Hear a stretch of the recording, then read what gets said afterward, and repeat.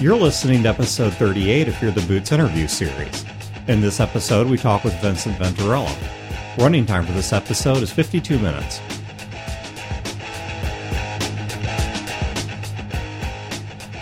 Welcome to Fear the Boot. My name is Dan. My name is John. This is Brodor. Okay, and joining us again is Vincent Venturella, who we've got here once again to talk more about D&D 5th Edition. We've got a whole bunch of questions from you guys that we still need to cover. So welcome back, Vince. Thank you very much. Once again, very glad to be here. Okay, and Brodor, you had a comment you were making before the mics were running that I told you to repeat on the mics because I think it's a great observation. So to say 5th edition is a simpler game, I don't think that that necessarily has a derogatory connotation.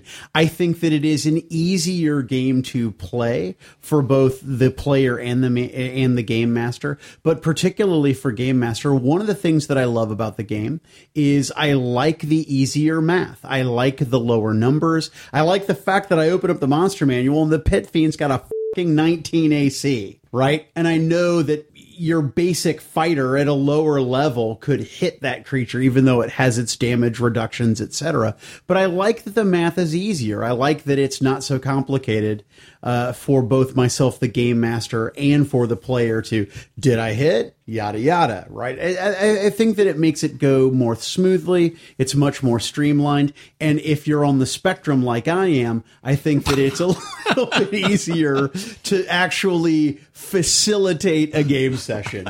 I will say one of the experiences, and I'm not bashing 335 or Pathfinder here, because I have played all three games and I have enjoyed all three games. But I will say one of the things that seemed to consistently happen in almost every campaign I played was people would realize partway through the game that they had been forgetting to add in this one little obscure +1 or +2 or -1 or -2 that they were supposed to get because of the way that this stacked and that stacked and these two things played off of each other.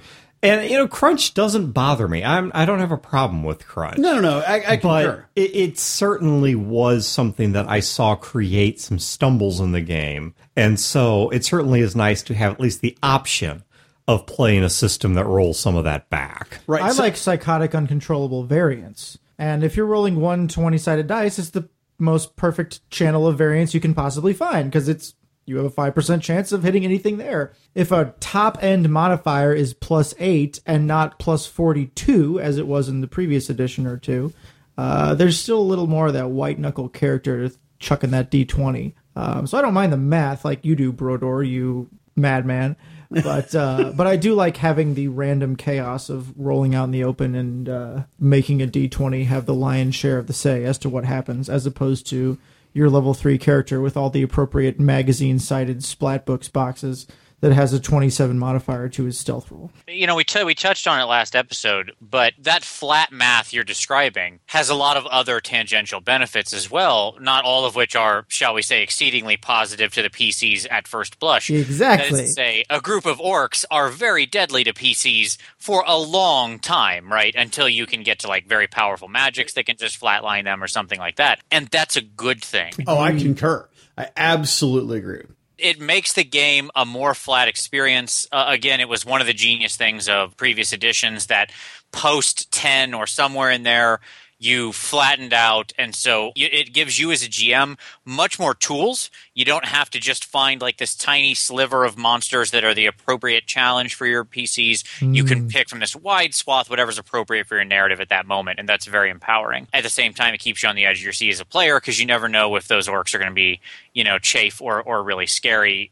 That can happen very quickly. So I think there's just a lot of great benefits to it. Side story, I agree with you on the math. The reality on that is people are terrible at math. And everybody who ever played 3rd edition cheated. And I don't mean that in a negative way. I just mean we all did it. I did it. I consider myself pretty good at math. I cheated all the time, not intentionally. just because there was a lot of different modifiers. They were getting thrown around and moving. Anybody who ever took like -8 dexterity in a game and then continued on in a combat, like you took -8 in the middle of a combat, you cheated the rest of that combat because you forgot the cascading penalties that flowed out from that, right? Everybody cheats anyway. RPGs are full of rotten cheaters, mostly GMs, but also PCs. I hate all of you gamers listening to this. No, just kidding. I love all of you, but don't cheat in my game. So, all right, next question that we're going to cover, the first one for this episode. This one comes from Bob. Many gamers, myself included, think the 5e rule set is underspecified and offloads way too much work onto the DM. For example, the hide action requires the DM to determine when it's appropriate to use, provides no guidance on moving silently, and has an uncomfortable amount of interpretation built into it. Sneaking up in combat, for example. The people here know me. I tend to play fast and loose with rules, which, yes, I can concur that is correct based on, I do know the individual asking this question. Continuing. Hell, I'm known for running games using candy instead of dice, which is also true, but I strongly feel that a game like D&D needs harder line rules. Are there any plans to firm up these rules? I realize that's a somewhat broad question, but I'll let you have a crack at it. Sure. So I can't speak to are there plans to firm anything up or anything like that. Obviously, I can't really speak to any future thing, right? If I've seen it, I can't talk about it. If I haven't seen it, I don't know. But I'll speak to the other thing. I think that is we live in the best possible world. I think it is the best case scenario, and that even though Bob is saying this, he wouldn't like it in the other world. Because in the other world, what you get is the text for, let's say, use magic device in the 3rd edition player's handbook, which is like a page and a half. Yes, it is. And I don't mean that in a negative way. It's fine for what it was. You mentioned this is not me bagging on 3rd edition. I love that game. My God, I played it for its entirety. I have dedicated hundreds of hours of my life to it, and I'm very thoroughly glad that it existed. But what that did is, if you create these very hard rules and say, you can stealth here and here and here, and this is how it works here, the number of situations where you would want to hide is innumerable. The standard thing we think of is like, I'm sneaking around in the shadows, I need to go stab somebody. Well, that's fine. I can probably educate that pretty clearly. What if I'm standing in fog? How much fog do I need? What percentage of fog, right? What if I'm trying to tail somebody in the streets in a busy crowd? Well, I'm hiding in plain sight, but I still need to be hidden from them, like from their sort of perception of me following them. Is that still hiding? Can I use my hiding skill there? What if I'm trying to hide some action about myself of what I'm doing, but not necessarily me? So there's a million situations that can spill out from hiding and variance. And the right answer is not to try to codify all those into rules, because you could write a book on it and still not cover all the cases. The right answer is to explain to the GM what you're trying to do. The GM knows the situation and says, okay, you can either do that, and this is how you do it, make me this check, or nope, you can't because there's a nuclear bomb going off in the background and you're not going to be hiding right now. There was certainly a difference in design philosophy, and I'm not speaking specifically about D&D here. I'm speaking about games in general, which is I remember going through games in the 1980s where it was very much the fad that everything had a rule. That if it could be done, there were going to be rules explaining how to do it and corresponding charts and rules and all this stuff. And the games became very, very heavy. Okay, and I don't want to use a value judgment here like burdened, because I think this really comes down to personal taste. And one of the things that came out of really the independent and more experimental games was they returned a lot of agency to the players than game masters. They basically said, look, we're going to stop treating you like we don't trust you. We're just going to say, you figure it out. You know what it means to do this. Use your best judgment. We're going to hope everyone's an adult and can get along. And we're going to give a paragraph to this instead of a chapter to it. And there were many games that did that intentionally underdefined what was going on. And let me stress that I can't tell you one is better than the other. I can simply tell you that there are different design philosophies. And I certainly don't want to speak on Bob's intention as to asking the question. It sounds like, and once again stressing here, I'm just guessing, but it sounds like that D&D to him is a game that ought to have a little bit more specificity to it than for, say, what he might expect out of Fate or something like that. But it sounds like the D&D is somewhat straying from its past in that regard. That instead of a whole lot of splat and detail and supplementary rules in Dragon Magazine, that it's kind of going more the way of, I'll keep bagging on the canard of Fate, of basically saying, well, you're generally doing this, and as adults, we expect you to sort of figure that out. Do you think that's a correct characterization? I do. And let me say two things to that. So first, if you Google like the history of Anti-Magic Shell, somebody wrote a great article where they compared Anti-Magic Shell in every edition of D&D, and that is a parable for the entire history of D&D up until, let's say, like 3rd edition. Because if you look at it in the original box set, so 74 box set, it's like 2 sentences. Like, it shuts off magic in an area around you. I mean, something that simple, right? Like a 5-foot area around you or something. And then you get up to the 3rd edition description, and it's a book, right? It can't stop breath weapons, but it does stop this, and it'll hedge out outsiders, and if and you can't push it on someone, and all these corner cases get answered. And what we're really talking about is the 80-20 rule. 20% of the rules in the book are going to govern 80% of the cases you run into. Probably more, legitimately, right? But what people kept running into was they had corner cases that fell in that other percentage, and they looked in the rules and didn't see answers. And so I think you're absolutely right about the historical trend. Throughout the late 80s and early 90s, the idea became, let's answer all those questions. We can write rules for everything. And of course, I personally believe that's a fool's errand. It's chasing the dragon. You're never going to get there. I'm not saying that rules-heavy systems are bad. Not at all. I'm saying that if your goal is to define everything, you will fail. Our next question comes from Caspian. One of the biggest marketing/release philosophy differences I've seen with 5e against previous editions is in the material that has been released so far. With 5e, there have been adventures released, but unlike previous editions, there's not been any campaign settings released or other splat books up to this point. What led to this change, especially when you are releasing adventures that describe details of a setting, such as Forgotten Realms, that you haven't released an official 5e setting book for? So, I know you said you're under a lot of NDAs and such. Is there a campaign book coming out for Forgotten Realms? Do you know what the thinking is on why some of these additional books have not been released, why it's been much more core literature certainly I know that in 2nd edition they went to the far extreme where they were printing books as almost a self-inflicted Ponzi scheme to keep the company afloat. So I can't imagine that's what he's talking about. But there you go. There's the question. What do you make of that? I don't suppose any of you have your copy of the Shi'ar handbook, hot on hand, speaking about 2nd edition. Yeah, certainly it was the case that they over-released. And I won't speak to what's coming out. Personal guessing, I think you'll see setting material in some way or another, be that books or online or whatever, because, of course, there's a lot of interest in that.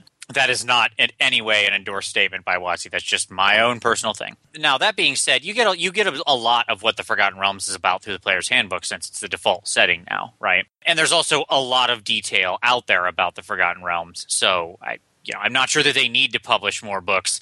Ed Greenwood is probably chained to a typewriter somewhere in Canada, just still trying to bang out material about the Forgotten Realms. I picture him more like a Richard Garriott sort of individual, where I think he just keeps doing it on his own because the line between fiction and reality has gotten just a little bit blurred for him.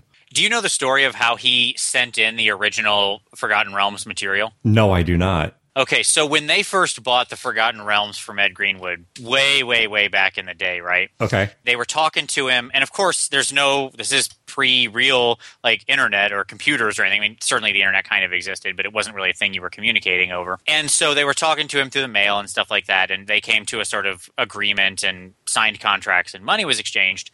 And he sent them everything he had written on Forgotten Realms, like all of his organized files, on big 5.5 floppy disks, okay, wrapped in plastic wrap, wrapped in foil, and then put in protected shipping packages and sent through the mail, like 1 disc per package. So, yeah, pretty fun. And these carried, what, half of a megabyte each? Yes, I don't remember the size of 5.5 floppies. Wasn't much, I know that. Yeah, not a lot. Yeah, it wasn't much. But I mean, when you're talking all text, I mean, you can really fill a lot, That's right? true. That's true. You can. I find it, well, I don't want to harp on this too much, but I kind of find it funny that he wrapped them in plastic, given the fact that plastic is notoriously staticky, and that's a really bad idea for magnetic media. It might have gone the other way around. It might have been foil and then plastic on top. Right? I mean, it's been a while since I've heard the story. Right. They were double secured and then still packaged envelope. But anyways. Yeah. And I could do a whole episode. I actually have done at least part of episodes on why I think Richard Garriott's out of his mind. And I don't think Ed Reedwin's on that level. I mean, he thinks he's Gandalf or Elmist or whatever, but that's as far as it seems to go. So anyway, all right, next one. This is from Ben. When you have martial arts class... Oh, actually, let me pause here before I read this one, because this is kind of a specific rules question. There were a couple people that suggested that we get somebody actually from WotC who does... their rules Q&A, or is a more, line developer on D&D. And we actually did attempt that. So if you guys are wondering, why are we not talking to somebody from WotC in addition to Vince? The answer is because WotC decided to be bureaucratic and told me to first put details of the interview through a PR department, which I kind of rolled my eyes at, but then did. And their PR department never responded to me. So if you're like, well, why aren't you going straight to WotC? Well, one, I'm curious to hear what Vince has to say about this.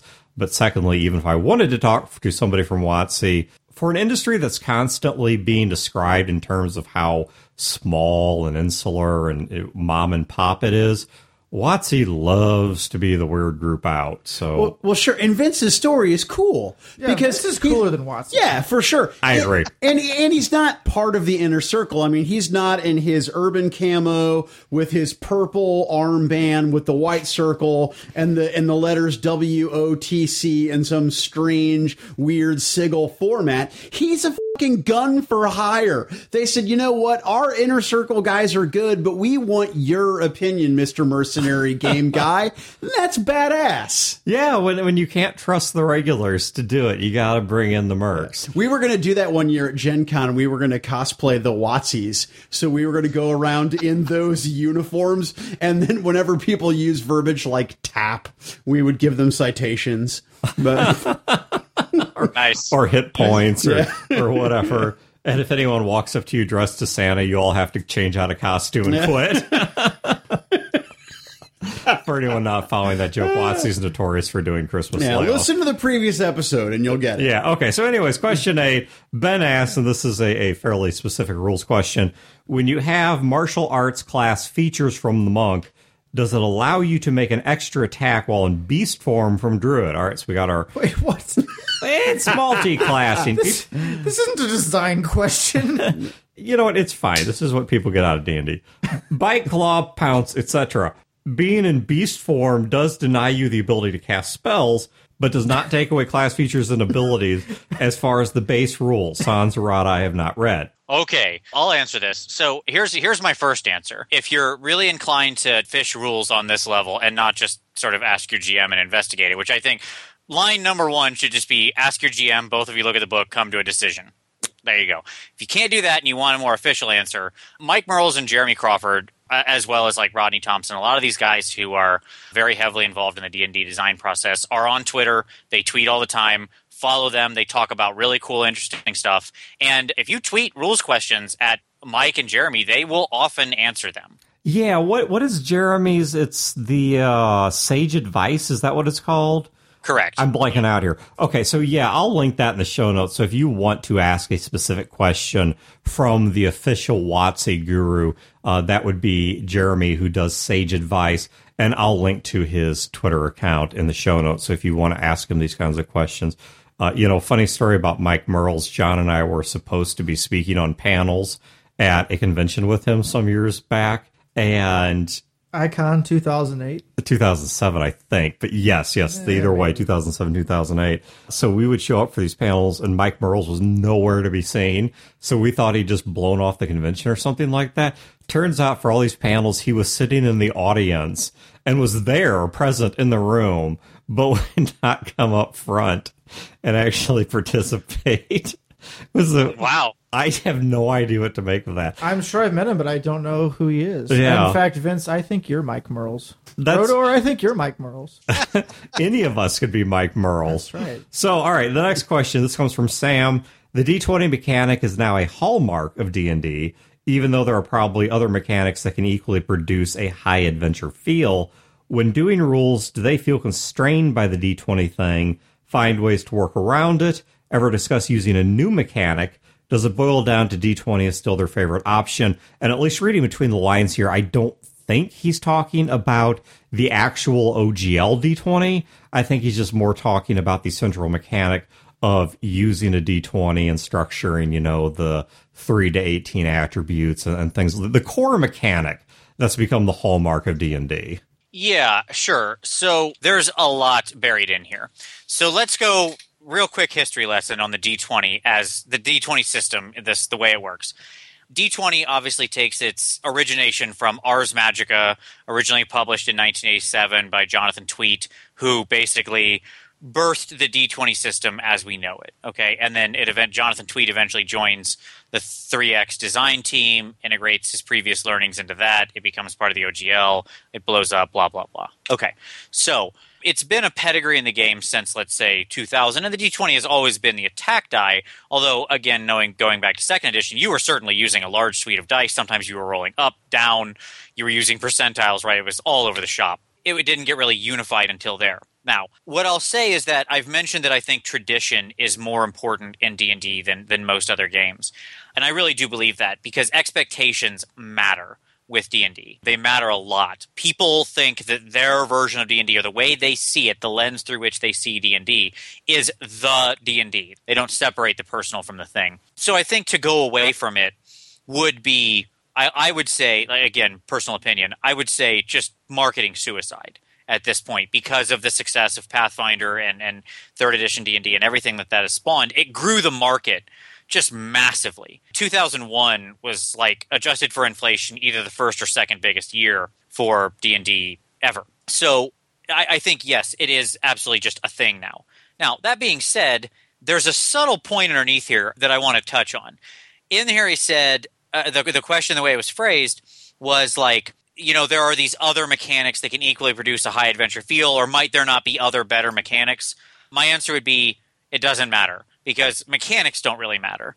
And that's going to sound crazy coming from a game designer, but what I mean is that the idea that the mechanics serve the game is what's important, not some platonic form of like the quality of the rule, right? That usually doesn't matter very much at all. As long as it's a functional rule, okay, great, we've hit the bar. If the rule helps to create the tone and the feel of the game that you want, the game that you are playing, then it's a good rule. There's no greater good beyond that you're trying to design rules toward. This next one comes from Jeremy, and I think this is, at least to me, this is perhaps the most important or central question to this entire discussion. Why should players and DMs switch to 5e from other systems or editions? Now, let me rephrase this in my own words, because I think this cuts to the core of something I really want to know. Let's say I'm a Pathfinder player, I'm a 3.5 player, I'm a 2nd edition player, whatever, I'm a 4th edition player, but, you know, I'm playing some other edition of D&D or some other game.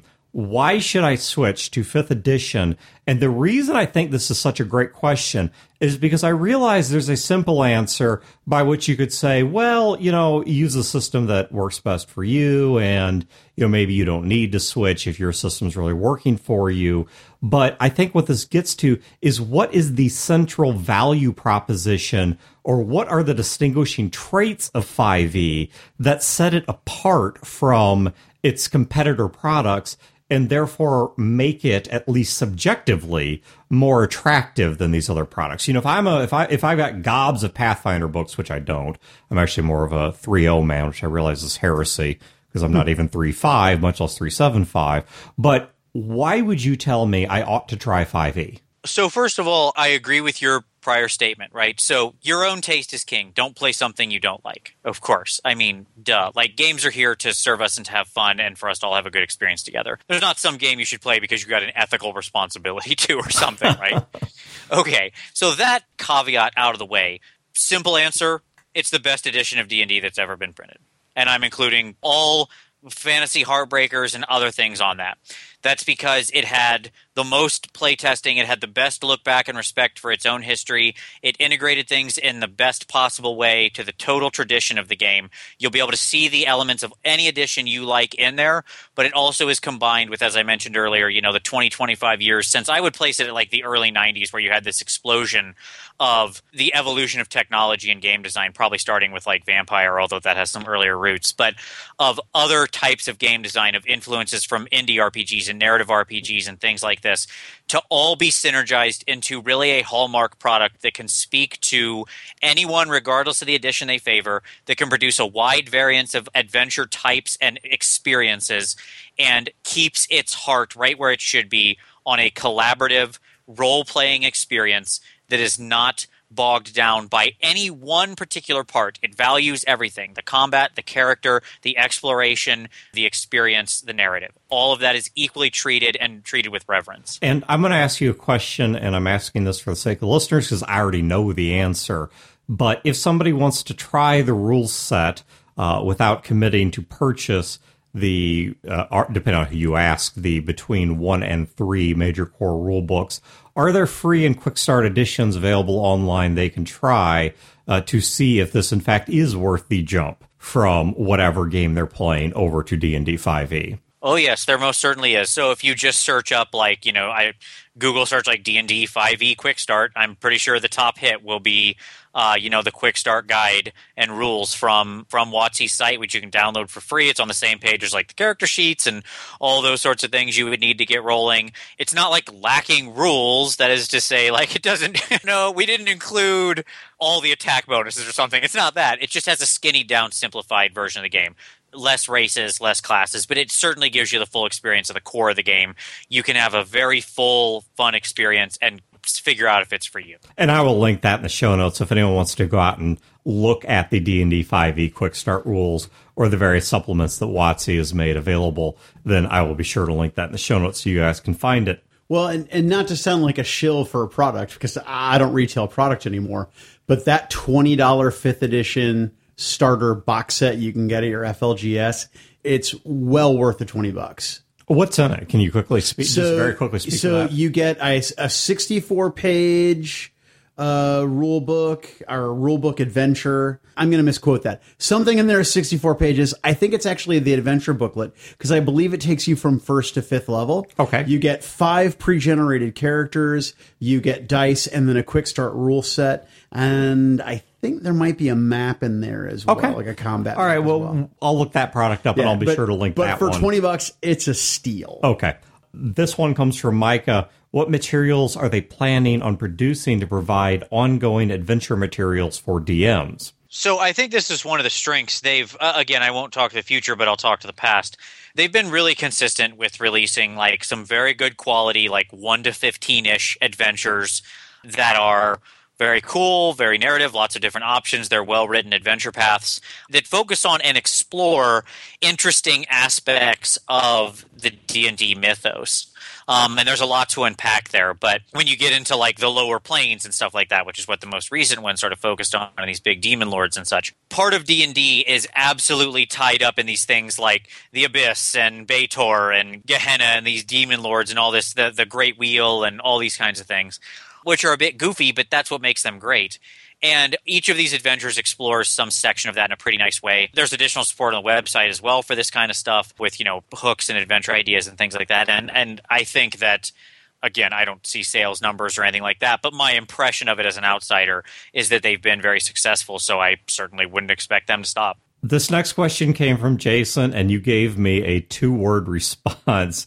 And I will accept that 2-word response, or if you want to, you can expound on this a little bit more, which is I'd like to hear more about a sanity rule system.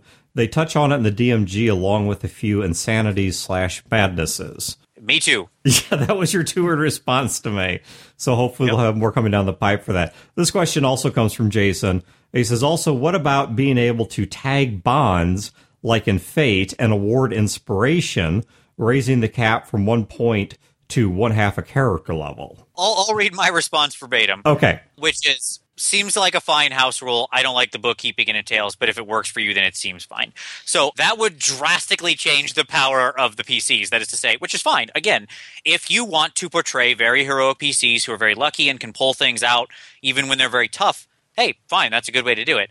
I think that the 1 is exactly the right number because I really like binomial things that are off or on, light switches in game design, because they're easy to remember. Anything that you have to bookkeep is taking up space in your brain, and the more stuff you're taking up your brain power with of tracking numbers and how many of these things do I have or those things do I have means you're not focusing on the game and you're not role-playing. And that's what we're here to do. So I like to gut as much of that stuff as possible in my design. That being said, if it works for your group and that's the story you want to portray and the feel of your game, cool. House rule it. I mean, it's your game. I hope I pronounced this right because I got corrected on the pronunciation of this next name.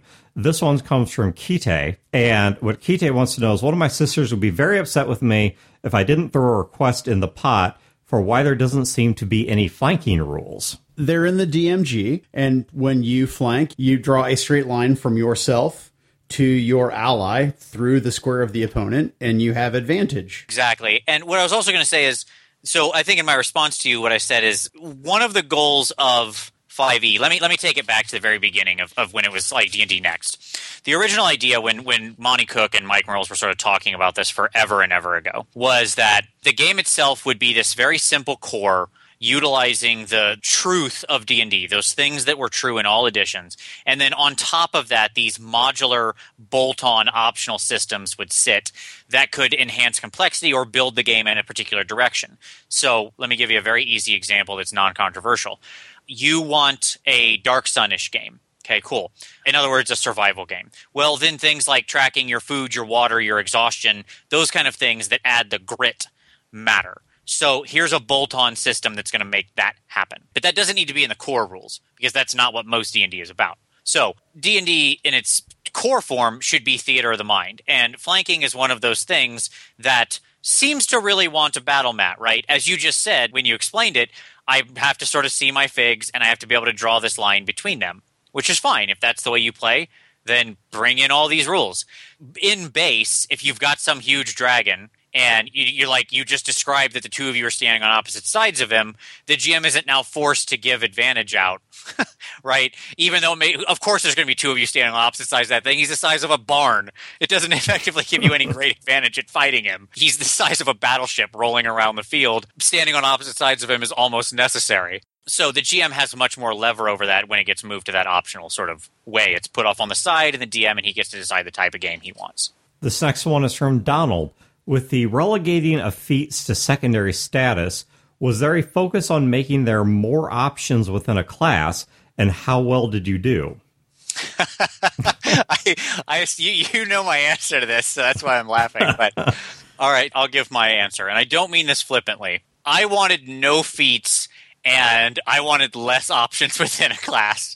So I'm probably not the right person to ask in this regard, and it's clear that they didn't listen to me, and that's probably better for their success in the market, because I am an outlier in that regard. Can you explain why? Why did you want there to be less options for a class? This is one of the great, I think, mistakes of people and what we want. We feel like if there's more things there on the page, I get to be a more diverse, stronger, better character. But what you're really being is just a sameier character. Because there's nothing exciting about it. There's no reveal to it. It drives you toward the level ladder where, like, I just got to get the next level and then I get this. I just got to get the next level and then I get this. It makes it so the only points of interest and advancement in the game are on the one experience point that happens to be a level change, right? What I much prefer is the idea that advancement comes in the game, in the narrative, where the GM is awarding special rewards, special abilities, you're finding magic items, you're finding ancient spells,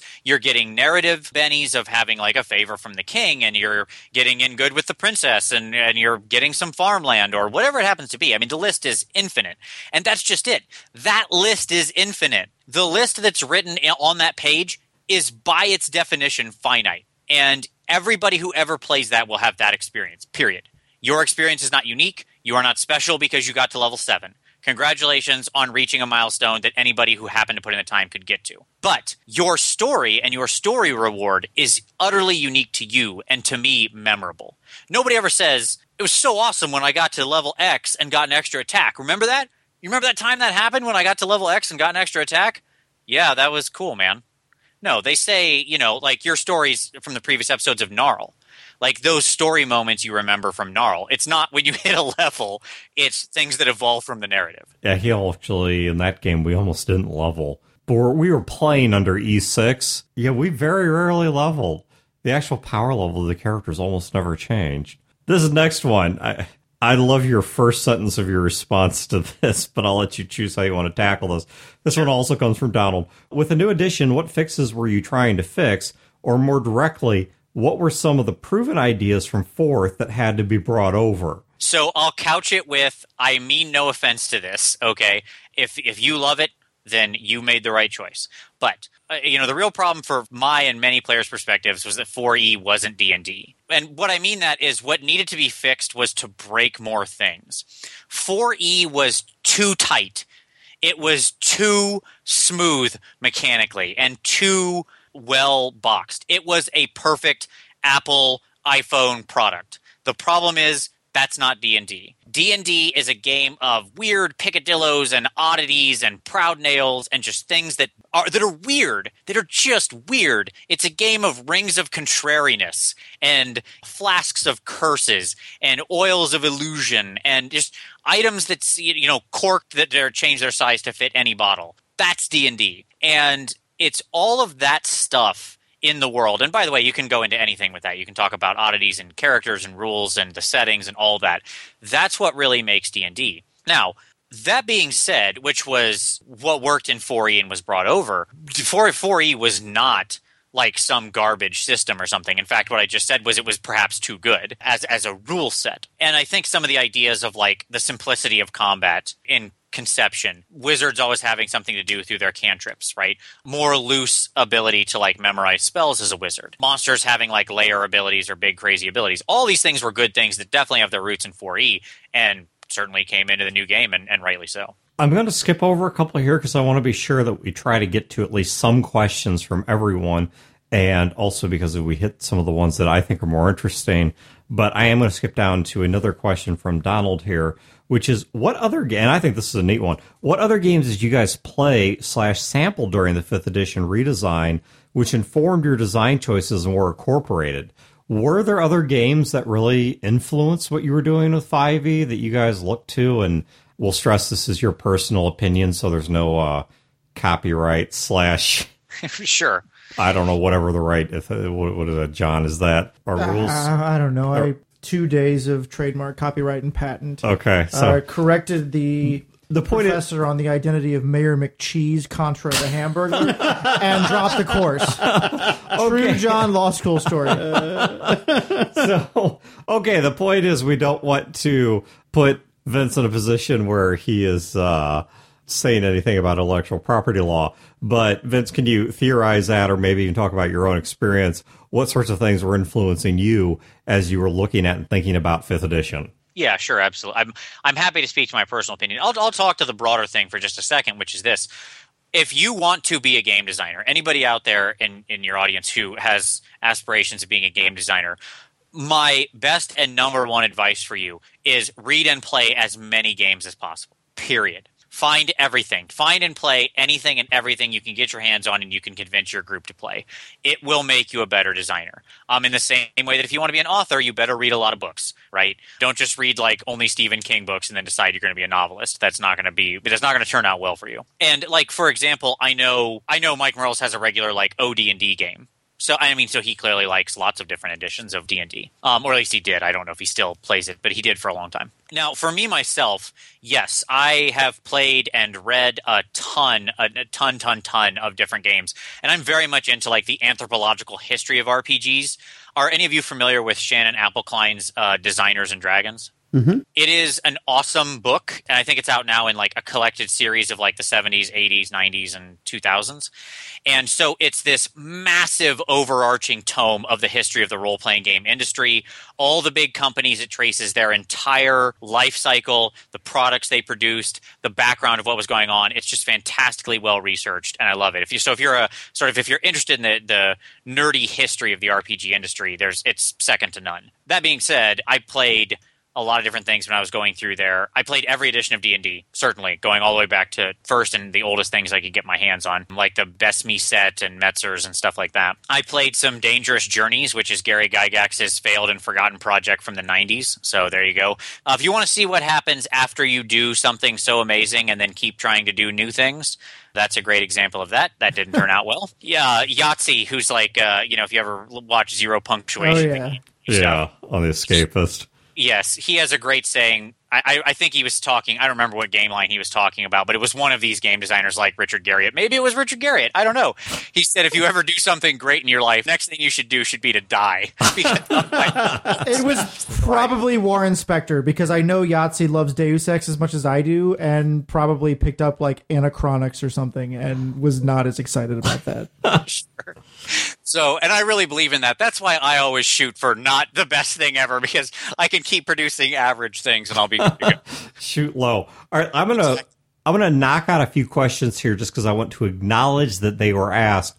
But on all of these, Vince indicated that he either does not know or cannot say in terms of what's coming up. So let me hack through these real quick, and bear with me speeding up a bit here. But we're kind of running short on time, and I want to be sure we get to as many questions as we can.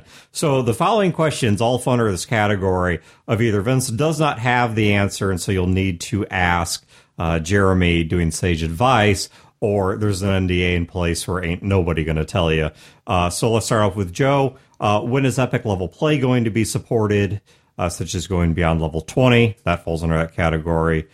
Joe, again, what are some of the other core classes going to show up, like the Artificer? This is from Keith. This is one I'd love to see. Are there any plans for mass combat rules? As someone whose stories fairly regularly include the players being part of a larger event, I would love to see that, but this is under the rules we either don't know or can't say. Keith, again, what's available or in the works for software tools? And actually, I am going to pause real briefly on this one. And Vince, you can give me a quick answer or a long answer, just I guess depending on what the reality is here. Why didn't they release a PDF for 5e? Well, I think that there's probably lots of reasons behind that. I don't know specifically why that decision was made. I think that personally, from my perspective, I think because they saw value in having the physical product and having it out there, and I'm guessing probably felt that it wasn't the right choice for various marketing and reasons like that. I mean, again, I don't know. It's one of those things that I've wondered about myself many times. Yeah, and to be as blunt as I can possibly be here, while I do not own any, shall we say, illegal copies of the PDF, I have talked to a pretty good number of people who do, not per se because they're looking to rip off WotC, but because they want the PDF, and the PDF isn't available. Now, you can either condemn or justify or whatever that is as your conscience so leads, but it just kind of befuddled me that in 2015 they would opt not to release a PDF, and I was curious if you knew why. Okay, let me knock out some of these other ones real quick, and then we're going to circle back to the questions that do have answers. This one comes from a guy named Ryan. You have a boss and producer who 100% support your creative control. Okay, this is kind of a theoretical question. What would you change about 5e to suit your personal taste?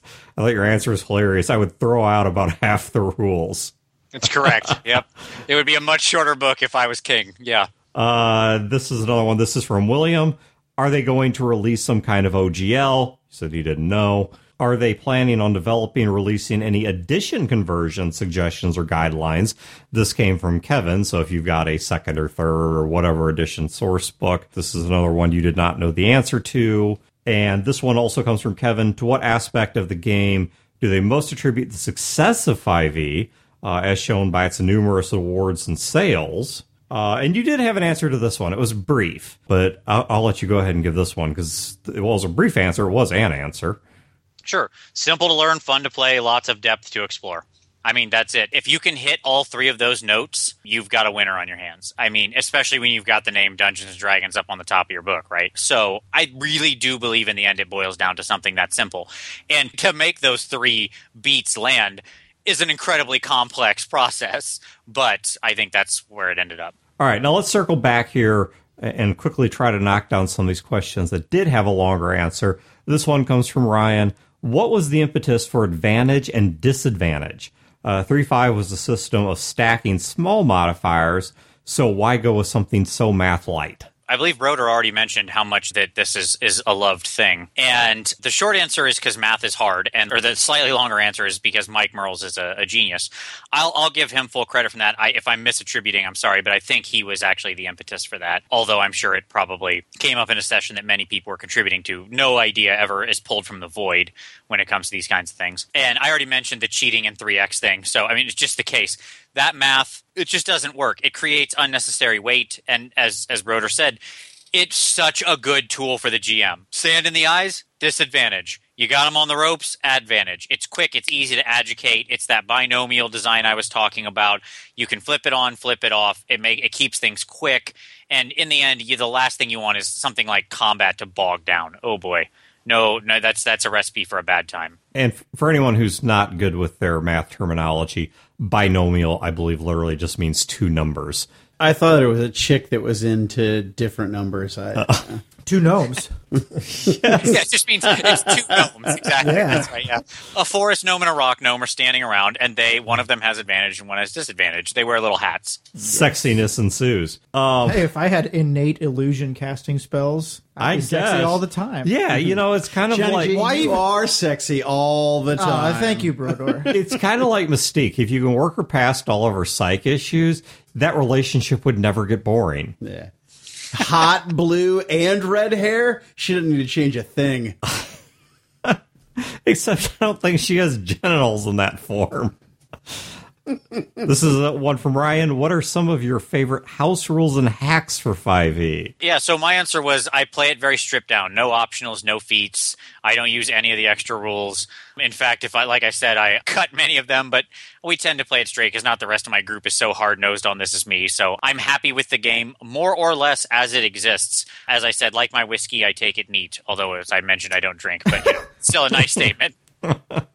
Like I used to drink my whiskey, I take it neat. There you go. This one is from Keith. What do you perceive to be the weaknesses of previous editions that you strove to avoid? So for me, and me alone, again, not speaking to any other things, because one quick point I want to make. Every single edition of D&D has amazing strengths to it, and they all have weaknesses, and sometimes they're the same thing. One of the fun things you learn in game design and in rules writing is that rules aren't free. Everything you change that does good also does bad, right? So there's just nothing is ever free in game design. But if I was going to point and put my finger on anything, I would say that in some of the editions, just too many rules, too much speaking to the corner cases, not having enough of the weird, and not paying enough attention to the tradition and the history of D&D. It matters more than anything because more than any other RPG, okay, this game is in the zeitgeist. This game is one of the few RPGs that you can walk up to somebody on the street and say Dungeons & Dragons to them, and they will have preconceived notions of what it's about. That could be as simple as that's for nerds, but they will think something about it. To find somebody who has never heard of it is probably rare, and that is not a thing that's in the rest of the industry. So tradition matters. I think this is where we're going to wrap this one up. There's a couple questions that we were not able to get to. But like I said, in the 2 hours that we were able to get from Vince, I wanted to try and at least cover some of the high points. So if you have any questions for Vince, he has generously offered to come visit us on our forums. And so there will be an episode discussion thread where if you've got specific questions or comments, or things that you want to ask him about or talk to him about, you can do it there. I will also put links in the show notes to like his Twitter account and such. If you prefer to find him somewhere other than our forums, you certainly have that option. And I will put in a link to his own website. So if you want to check out his personal game, the Narrative Game System, which is what he's doing right now outside of D&D 5e and the consulting there, then I certainly hope that you will stop by and give that a look. And Vince, is there anything else that you've got going on or have coming up in the immediate horizon that you'd like people to be aware of? Sure. Yeah, I mean, I don't sleep and I only work, so I always try to keep juggling a lot of balls in the air. If your listeners are also into war games, I have a YouTube channel and I host a weekly show about Warhammer and miniature wargaming. And if you look for me on YouTube under my name, you can find me there. I also do a lot of videos about game design. I'm really into miniature painting, and I do like commission miniature painting, and I paint a bunch of stuff up for contests and things. So that's also a thing. You can look up all my work there. And I'm just actually starting work on another game, which is still in the early planning stages, that we will hopefully be getting to sometime in 2016. NGSK, we kickstarted NGS. It was very successful. You know, if anybody out there in the audience happens to be one of our backers, thank you. It was much appreciated. I'm very proud of it. We more than doubled our goal, and we delivered on time. So, like, on the date we said we would, we shipped all our books. Wow. Are you from Narnia? I say this as a guy who did an RPG Kickstarter and was many months late, as almost all of them appear to be.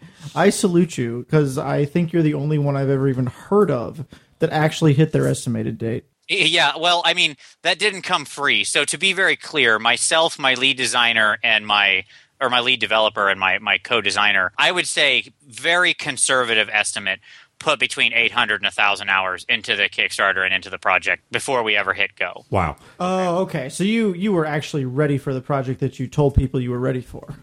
Yes, the book was completely written, edited, and had everything before we ever hit go. Well, I still give you full credit, but that's different than what most people do, including me. Right. I'm not going to go on another Kickstarter tangent, but yeah, there is certainly a line of thinking that says it's better to have it done and then fund it. Yes. But that's a whole other topic that we've already talked about and are not going to beat to death again. But the point being, once again, check the show notes, everything that Vince just mentioned. So if you're interested in his YouTube channel, if you're interested in his current game, any of that stuff, we'll have links to that in the show notes so you can find it. And then also stop by the forums if you want to talk with him in the show discussion thread. So, Vince, thank you very much for joining us. It was great talking to you, especially since WotC's created so much red tape for us actually talking to any of their people. Plus, you seem nicer anyway. Well, they're all very nice guys, but I thank you very much for that. And I was really, truly honored, and it was an absolute pleasure. The honor's ours. Thank you very much for stopping by. And as for the rest of you guys at home, have a great week and great games. And we will catch you guys next time. See ya. This has been a production of Fear the Boot, copyright 2015. You can find previous episodes and other resources at feartheboot.com. Fear the Boot is also a member of the Pulp Gamer Media Network of shows. You can find other great shows in this network at pulpgamer.com.